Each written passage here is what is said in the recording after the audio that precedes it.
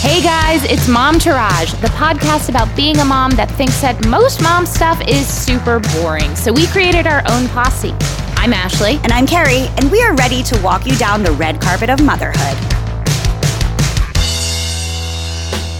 Hey everybody! Hey everyone, how you doing? We have got a gangbusters show for you today. We are talking to the Secretary of Education, Miguel Cardona, as in the White House. That's right, we did that. And then we're talking about how to get back in sync with your teenager, which, although we don't have teenagers, we do find this important. And I gotta tell you, while I was reading the article, I found a lot of tips for dealing with my 5-year-old too. I'm deathly afraid of having a teenager. Oh, I am so scared, but I would be even more scared if I were you. I mean, yeah, because you know Luna, but also especially because so many people in my age range have teenagers since I was so late to the game. So I am seeing what's going on. I'm like, oh, goodness gracious. I want a replacement me to step in for that period of time. And as always, we have hashtag swag bag, but up next, take it away, kiddo. The tits and the sits. Okay, so my tits are Luna is back in school. Woohoo! And she's going Monday through Friday, 9 to 3, which means I can schedule my life. And so far, it's been incredible. And I do sometimes have the feeling, and this does make me feel like I'm a bad mom, when 2:30 rolls around, I'm like, can't they stay a little longer? Amen, sister. I am just exercising every day, eating 3 meals a day. Look at you. Taking showers, getting things done. Now, one would think that these are just the things that should just happen. No, they don't. That's what a non-parent would think. I mean, the showers that I have taken where no one talks to me and I don't have my phone playing some loud children's show. You can shave your legs. You can do a deep conditioner in your hair. I'm not cold because my child needs to have the thing half open so she can see me the whole entire time. Oh, God bless. That's my tits. And really, I don't need to say anything else about it because everyone that has a kid who's gone back to school really understands. Yeah. I mean, it's a double-edged sword, right? Because on one hand, there's that, but on the other hand, all the activities start up again. Right. Well, Luna's going to start ballet soon, and it's on a Saturday, and I'm like, oh, they're okay. I specifically don't sign Sebastian up for weekend things because with our parents being far, we're away weekends, and I just wanted to leave that open. I think that that's what's going to happen next time, but I was a little concerned with Luna doing a whole day for the first time and then having to go to a class. I think that the next round of things we'll do it during the week because she is like, this is a really long day. I was like, yes, it is. And I love it. It is, child. It is. Enjoy it. Soak it in. My shits are one, you were away in Hawaii, and it felt like you might as well have been in Australia. Yeah. Absence does make the heart grow fonder. Not that it needed to get any fonder because I'm straight up in love with you. Right. That's the longest we've gone. I know. And on top of it, there's a 6-hour time difference. Hawaii is 6 hours behind. We didn't even shoot the shit via text like we normally do, and I really felt it. And I was also deliberately trying not to be on my phone as much. And I was trying to respect that too. I do appreciate that. So that felt really crazy. I was like, oh my gosh, my girl. And then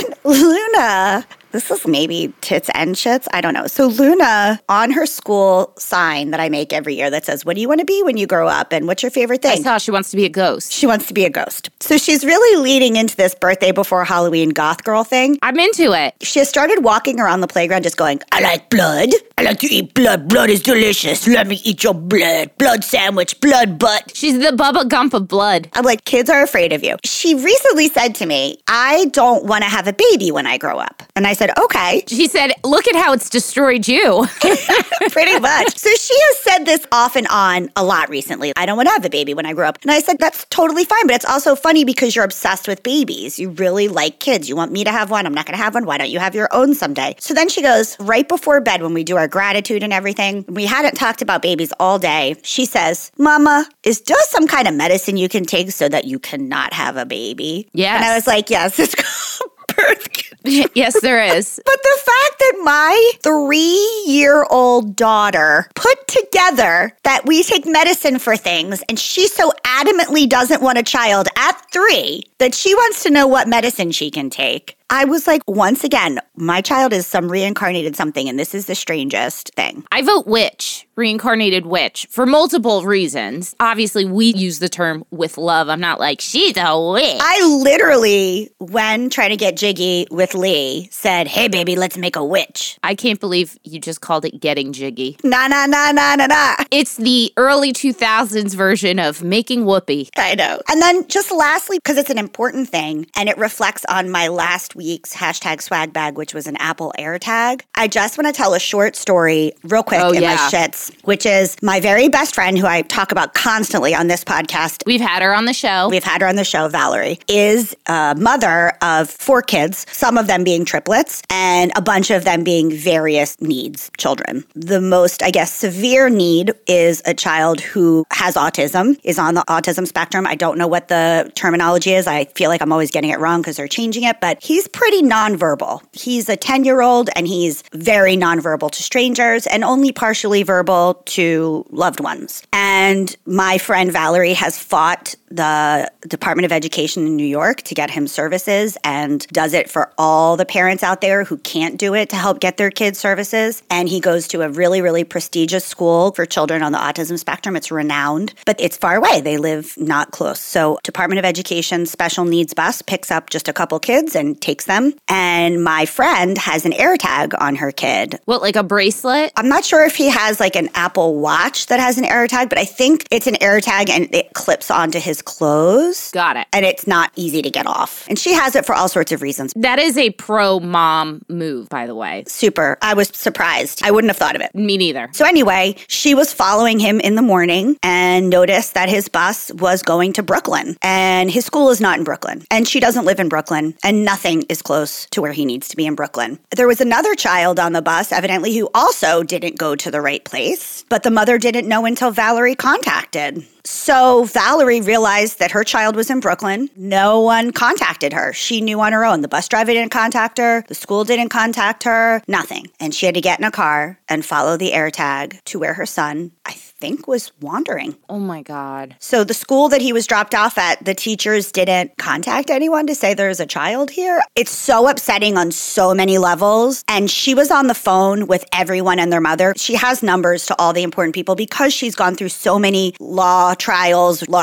like you obviously know that I'm not a lawyer. In her words, no one cared. No one cared. And she said that at one point she thought to herself, I'm going to cry saying this, my child is gone. Because children with special needs are so susceptible to child predators. There's also a high rate of drowning for autistic children because autistic children really find comfort in the water and they often will just walk into the water. Luckily, he swims. But how scary. Terrifying. And how terrifying for her son who has sensory overload, who can't communicate, who loves routine and understands routine and couldn't express his fear. It's just a parent's absolute nightmare. Yeah. Now, I've read various things on the internet that an AirTag is not the best thing to put on your child, that they recommend like an Apple Watch with a family feature. But honestly, when we go to Disney World, I'm doing the same thing to Luna. Because Luna will take a watch off. They have a thing that clips to the waistband of your clothes, almost like a button, that she would not easily be able to get off. I'm almost thinking of like, you know, the Cartier love bracelet where you screw it on. Yeah. But obviously not that expensive, but some kind of bracelet that you screw on that can't come off. They have all different kinds. And they have necklaces and fobs. My friend has no energy left. She's like, I literally thought my kid was dead. I don't even know what to do right now. I'm just so bewildered. And now my life is so much harder because she has 4 kids. And now she's like, I guess I have to drive my son to the city every day to go to school because we can't trust the bus. And you know, she has 4 kids. So it's not like she's being lazy and be like, my kid takes the bus. All the kids need to be at school at the same time and they all go to different schools. And because he's in a specialized school, it's far away. Yeah. Not to go on too long, but it's horrifying. I'm just telling this to any parent that has a kid, any kid, but especially a child with special needs who maybe is nonverbal and didn't think of this because this is such a mom win in a horrible situation. Yeah. Thank God she had the wherewithal, man. I mean, even if my kid had an AirTag on, I don't know how much I would check it. No, me neither. I don't think I would be sitting there watching the AirTag move. Right. Maybe she doesn't always. Maybe it was one of those weird things where she was like, let me check in on him, you know, like mother's instinct. She says she does check a lot in the drop-off and the pickup time. time. Got it. Because she's just nervous about all the things, and that once in school, she doesn't check so much. Yeah. I'm glad he's okay. I'm glad she's okay. And you know what? It turned out as well as it possibly could have. And thank God for that. But here's another experience where the rest of her children had to like fend for themselves because she has 4. She had to be like, okay, boys, you're walking yourself home. I'll call a friend and let you in. Baby, I'm taking him out of school early. I'm picking up the baby right now. And we're all going to Brooklyn. It takes a village, and you got to advocate for yourself because you're the only one that's going to care for your kids the way that you want them to be cared for. That's true. Moving on. Your tits and shits, my dear? My tits and shits. So my tits are, I was in Hawaii for 2 weeks. How do you complain about that? Also, it feels really weird to talk about this after that story. Everything we can hold in our hands equally. Yes. It was myself, my mom, Matt, and Sebastian. My dad couldn't come because of the store, but we just had a lovely, relaxing time. We were out in the sun basically every single day. Sebastian went on his first real life adventure where we kayaked about 4 miles. We hiked about 3 miles. Holy moly, was he exhausted? He was pooped, but he did so well. We kayaked 2 miles up a river, then we hike 1.5 miles to a secret waterfall, eat some lunch, and then hike back, kayak back. Was this with a guide? Yes. There's a lot of people who do it without a guide, but we're very much guide people. We're like, we don't need to get lost. Have you listened to our Go RV episode? Yeah. We are guide people. We're cool with being adventurous under adult supervision, I guess. Right. He held up so well. But my favorite thing was that one day he met this little boy in the kiddie pool that had a slide and these turtles and stuff like that. I rarely get to see my child interact with other children. And this was an extenuating circumstance where it was like him totally not knowing somebody. Right. So he's talking to this little boy who's a little bit bigger than him, and they're just saying all kinds of weird stuff. And then all of a sudden, Sebastian pulls his penis out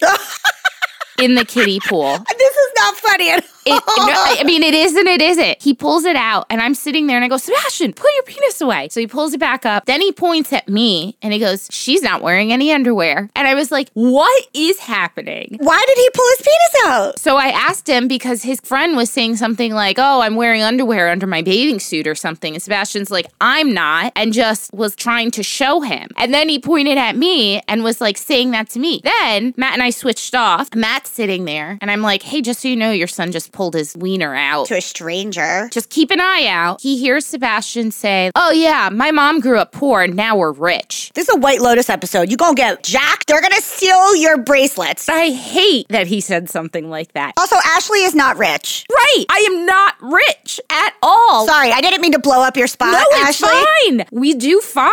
We can pay our bills, but we are in no way rich. Then also, the retaining the information about me growing up poor, it was just so funny. Was he trying to like front in front of this new kid? I guess. I don't know. And all I could think is this the shit he pulls in his predominantly Hispanic inner city school where he's the only white kid? Because that's not how you're going to get friends, my friend. No. That's not how it's going to happen. So raised some concerns, made me laugh, made me think. It's real a mixed bag there, Ash. I literally wrote it in the notes app because I was like, I got to remember this and say this on the show because this was day 3. And then nothing else happened like that. He pulled the version of me going up to a stranger being like, I have Crocs too. Instead, it's like, we were poor, now we're wealthy. Also, here's my penis. And also, like, not even we. Mom was poor. Now we're rich. It's not even accurate. None of it is accurate, except for I didn't grow up rich. But my shits are, I am so jet lagged. I cannot explain it to you. We left Friday afternoon, got back Saturday morning, and then it's Wednesday, and I am still jet lagged. I'll take a sleeping pill to help me to try and get back on schedule. Can't fall asleep. Then I need to sleep till like 10 a.m. I am such a mess, and I was starting to get really worried about myself until yesterday when my mom called me at 4 in the afternoon and she's like, I took a nap on my lunch break. I am so exhausted. I don't know what to do. And I said, thank God. Matt looked it up, and apparently you take a day for every hour of the time change. So 6 hours. I guess we're almost there. What a humble brag to be like, I'm so jet lagged from my trip to Hawaii, but I am so out of sorts. Well, you are incredibly wealthy. We're rich. I am such a mess. My house looks like a frat house. There's a pile of books on the floor of the dining room that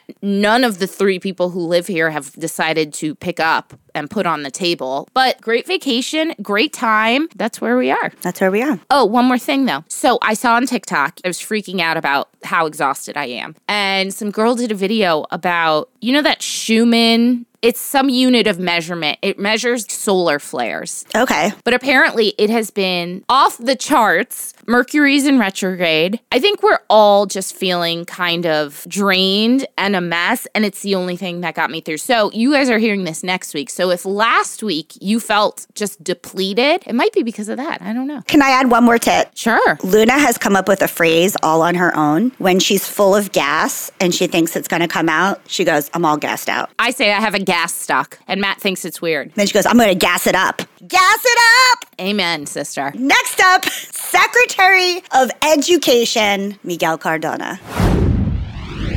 I am chatting with the Secretary of Education, Miguel Cardona, about the research he's done on the impacts of the COVID pandemic on our children and their education. Thank you so much for joining me today, Secretary. Great to be with you. We have interviewed celebrities, Jim Carrey. I'm more tongue-tied with you. As a mother, it is such an important conversation. So thank you so much. Appreciate that. Glad to be with you. So as Secretary of Education, please tell us what you found regarding some lasting impacts on our children from this COVID pandemic. It's really important for me to start by saying that, yes, I'm Secretary of Education, but I'm a dad. That's, in my opinion, a more important title. Big ones or little ones? Well, they're always going to be little to me, but I have a 16-year-old daughter and my son, he'll be 18 in about a month. But look, during the pandemic, I saw what they went through. I saw what the country went through. And I saw it firsthand at home. At every stage, there were challenges that our students faced. The social emotional piece for adolescents who need a peer network to thrive or to feel connected.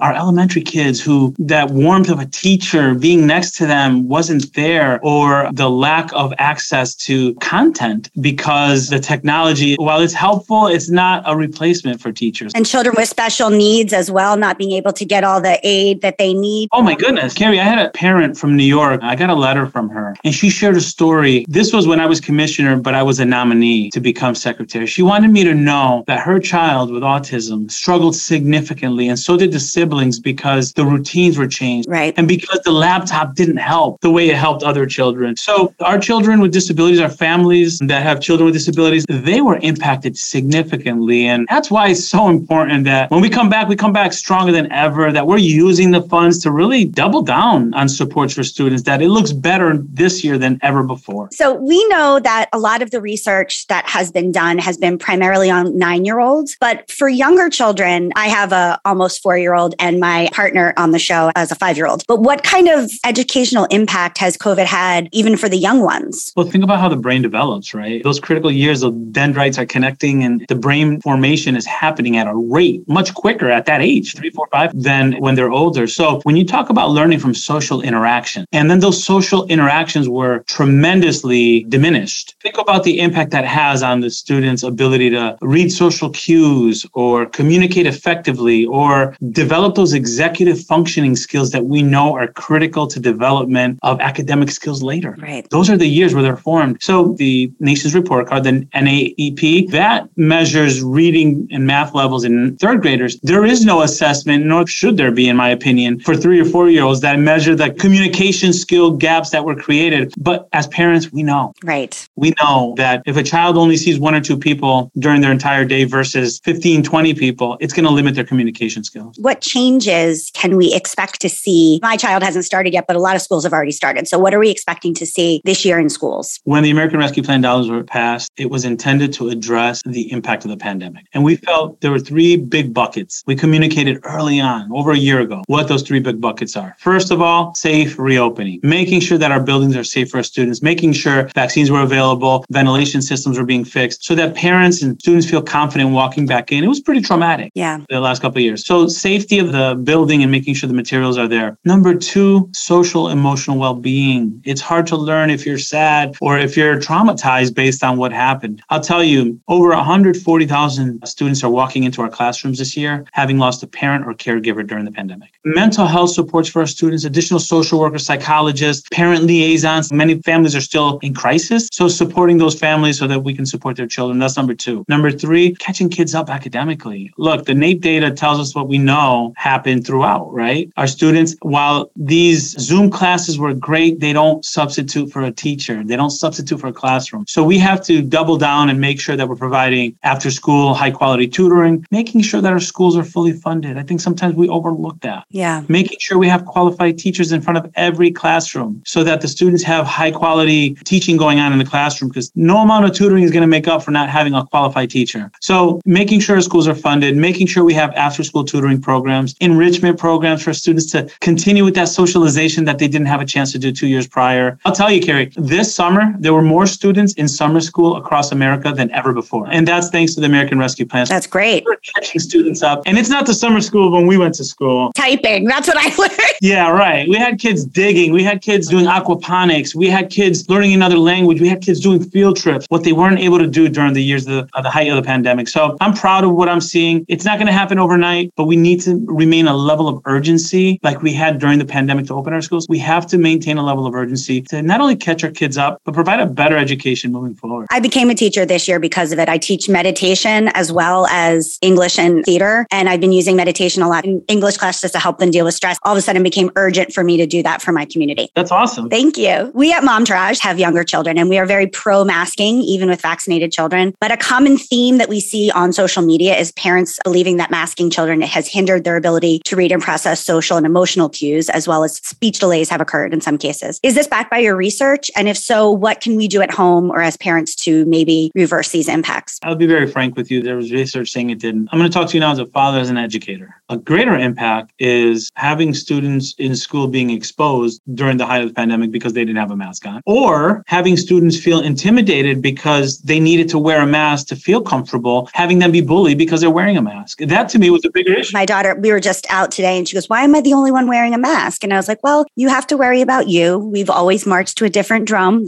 We're keeping not just ourselves, but our elderly grandparents safe too. You know, it's hard. Those two things had more of an impact than speech delays because they had it on, or the social cues. I don't put a lot of stock in that. I haven't even assessed the study, the validity, or looked at the methodology on that. But what I will tell you is we need to move forward in our country respecting differences. We have another issue going on where some people don't respect differences and are passing policies, which to me is ludicrous. We're going backwards in terms of inclusion. We need to respect what people, their opinions, and what's right for them. And have empathy to think of others, not just ourselves as well. Absolutely. You know, I know people that are wearing masks because the trauma of the pandemic was more significant to them. And right now they feel better doing that. Or they have someone very fragile at home and they want to do everything in their power. Who are we to judge someone else? So I think our institutions need to make sure that we're promoting the right for folks to wear a mask and not be bothered about it either. That just speaks to the bigger important role that we have in education to provide inclusive environments where everyone feels welcome, where differences are celebrated and accepted as, you know, this is who we are. We're not a monolith here in this country. And it's time we celebrate that, really. We all know widespread there are teacher shortages. And I know that the government, as well as states themselves, are taking matters in all our hands to address that, as well as, I like to call it your tour, your bus and truck tour that you're about to embark on. Can you tell me a little bit about this tour and then about these teacher shortages and what's going on to help address that? Listen, we're visiting states, celebrating what's working in our schools. We got Virginia, West Virginia, New Jersey, Pennsylvania. But look, we have a responsibility to celebrate what's working in our schools. We hear so much about crisis. It's easier to make a headline when there's a problem. 50 million kids returns to school in person in this country over the last 2 weeks. A year and a half after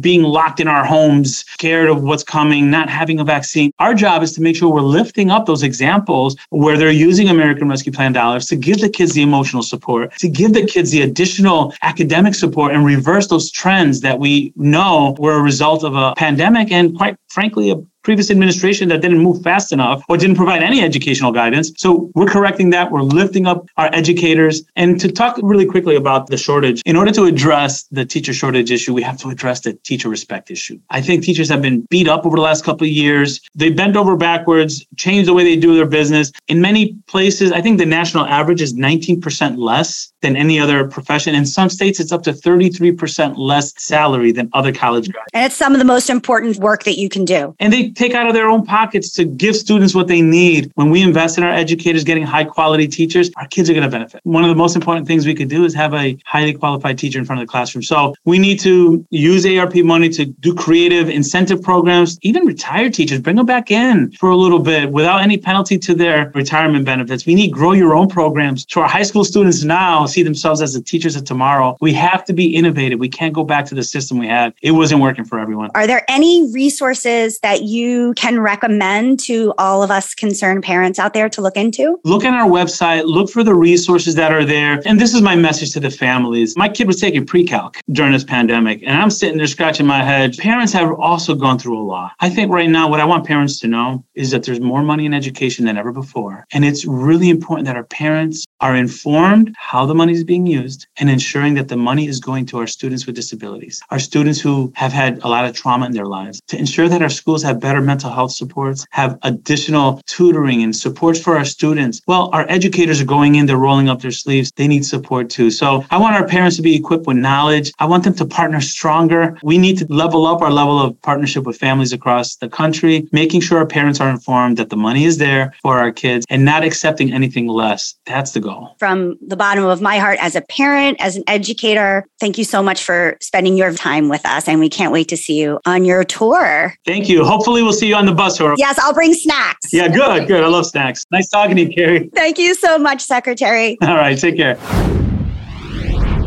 So this next segment obviously comes from the New York Times. The actual book of records. And it has to do with how parents can reconnect with teens. I do want to urge everybody who's listening who isn't the parent of a teen quite yet. It is a really helpful article for kids of all ages, so I do suggest paying attention. At the beginning of the pandemic, our kids, especially teens, disappeared behind their screens. Many kids were spending 16 to 17 hours a day on screens. The average was doubled. That was the double time of what kids were having with screens prior. 1/3 of high schoolers said they experienced poor mental health during the pandemic, and 44% said they felt persistent feelings of sadness or hopelessness, which is an increase of nearly 37%. Strong parental relationships are linked to higher levels of self-control in teenagers, as well as self-esteem. Adolescents generally, this is important to remember, guys, I was like, oh, okay, this is nice. Adolescents generally like and admire their parents, and they want to spend time with them even as they become more independent. Now, as you all know, Ashley and I have maybe an unusually close relationship to especially our mothers, but our parents in general. I had that, even as a teenager. I did too, but I feel like we're rare. Yes, totally. But maybe we're not. Maybe it was just we never had too much strife. The friends I had in high school didn't really appear the same way, but what do I really know about people's day in and day out? Well, we're going to see right now that not all teenagers are showing it, even though they're feeling it towards their parents. First piece of advice is lower your expectations about what quote-unquote connection means. Adolescent brains are hardwired to tune out their mother's voices in favor of less familiar ones. How crazy. That's science. I mean, that happened while Sebastian was taking a bath last night, so I get it. I was like, whoa, science. Hardwired. That's crazy. I know. Every teenager is testing boundaries, or maybe a precocious 3-year-old. No need to always have deep, meaningful talks to have a healthy, trusting relationship. Teens are really not in sync with anyone but themselves. Pay attention to their mood changes and changes in behavior, how they're doing in school, different eating patterns or sleeping patterns for the last few weeks or months. You really want to watch for isolation. That's the biggest clue, I guess. Mm-hmm. Be curious about their interests. Focus your conversations on your child's interests and try to get to know about them. So if your kid likes Minecraft, no matter whether you hate it or not, really try to get to know them. Talk about it. In talking about that, they tend to reveal deeper things, but make it about them and their likes. Make it worth their while to turn off their screens. You want to model the sacrifices. So, for example, dinner time, no one has a screen, no phones, nothing. Really show them that you are also participating in that. I need to take note because Lee and I do not do that. Same. Brainstorm with them on what you can all do together. Maybe it's board games, trying a new restaurant, walking the dog together. So, for instance, for me, remembering back, my mom let me drink coffee coffee, she would make me a decaf cup. She would have a regular cup until I was old enough to have coffee. Oh, we're Hispanic. I was having coffee at like 8. My mom worked nights, and so there was a period of time from like 5 to 7 before she had to go to work, and we would sit and drink coffee together. I would eat my dinner. She would eat her quote-unquote breakfast, and we would talk about the day, and we would watch soap operas together. We would pick restaurants to go eat out together, and my dad and I used to go to concerts together, and when I was driving to visit him every other weekend, we would bond on liking the same music. And with my stepmom, she's a lover of movies, and we would have these movie marathons, and so we connected on that way, and she is who I attribute a lot of my acting stuff to. Oh, that's fun. Ashley, what are some things that you used to do? I did so much with my parents, and I really don't remember anything in particular, but I will tell you that I felt very encouraged to always speak openly and honestly to my parents about my social life and what was going on, because firstly, my parents were not that far in age from me. And,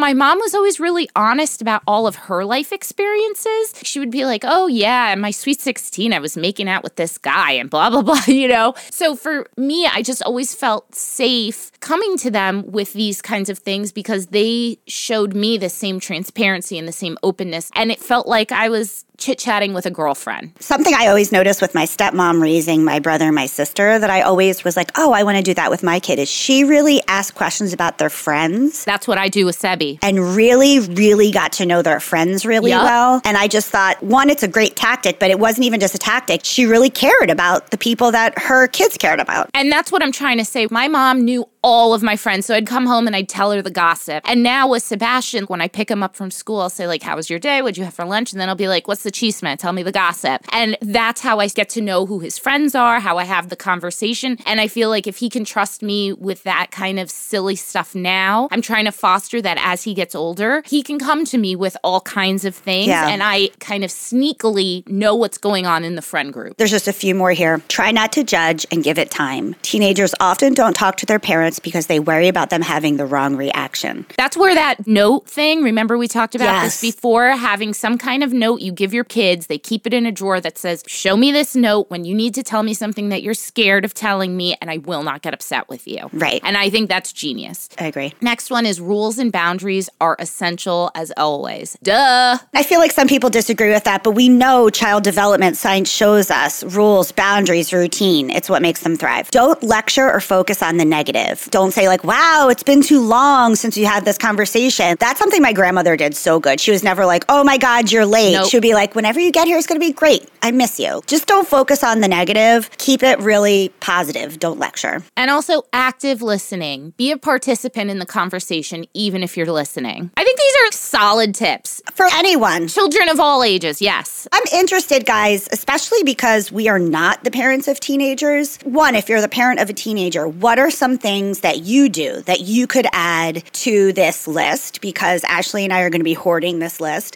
People who don't have teenagers, but just are good at connecting and touching base back with your kids. What are some tactics? Please either slide into our DMs of Momtourage Podcast, or you can email us at hello@momtouragepodcast.com. Hashtag swag bag.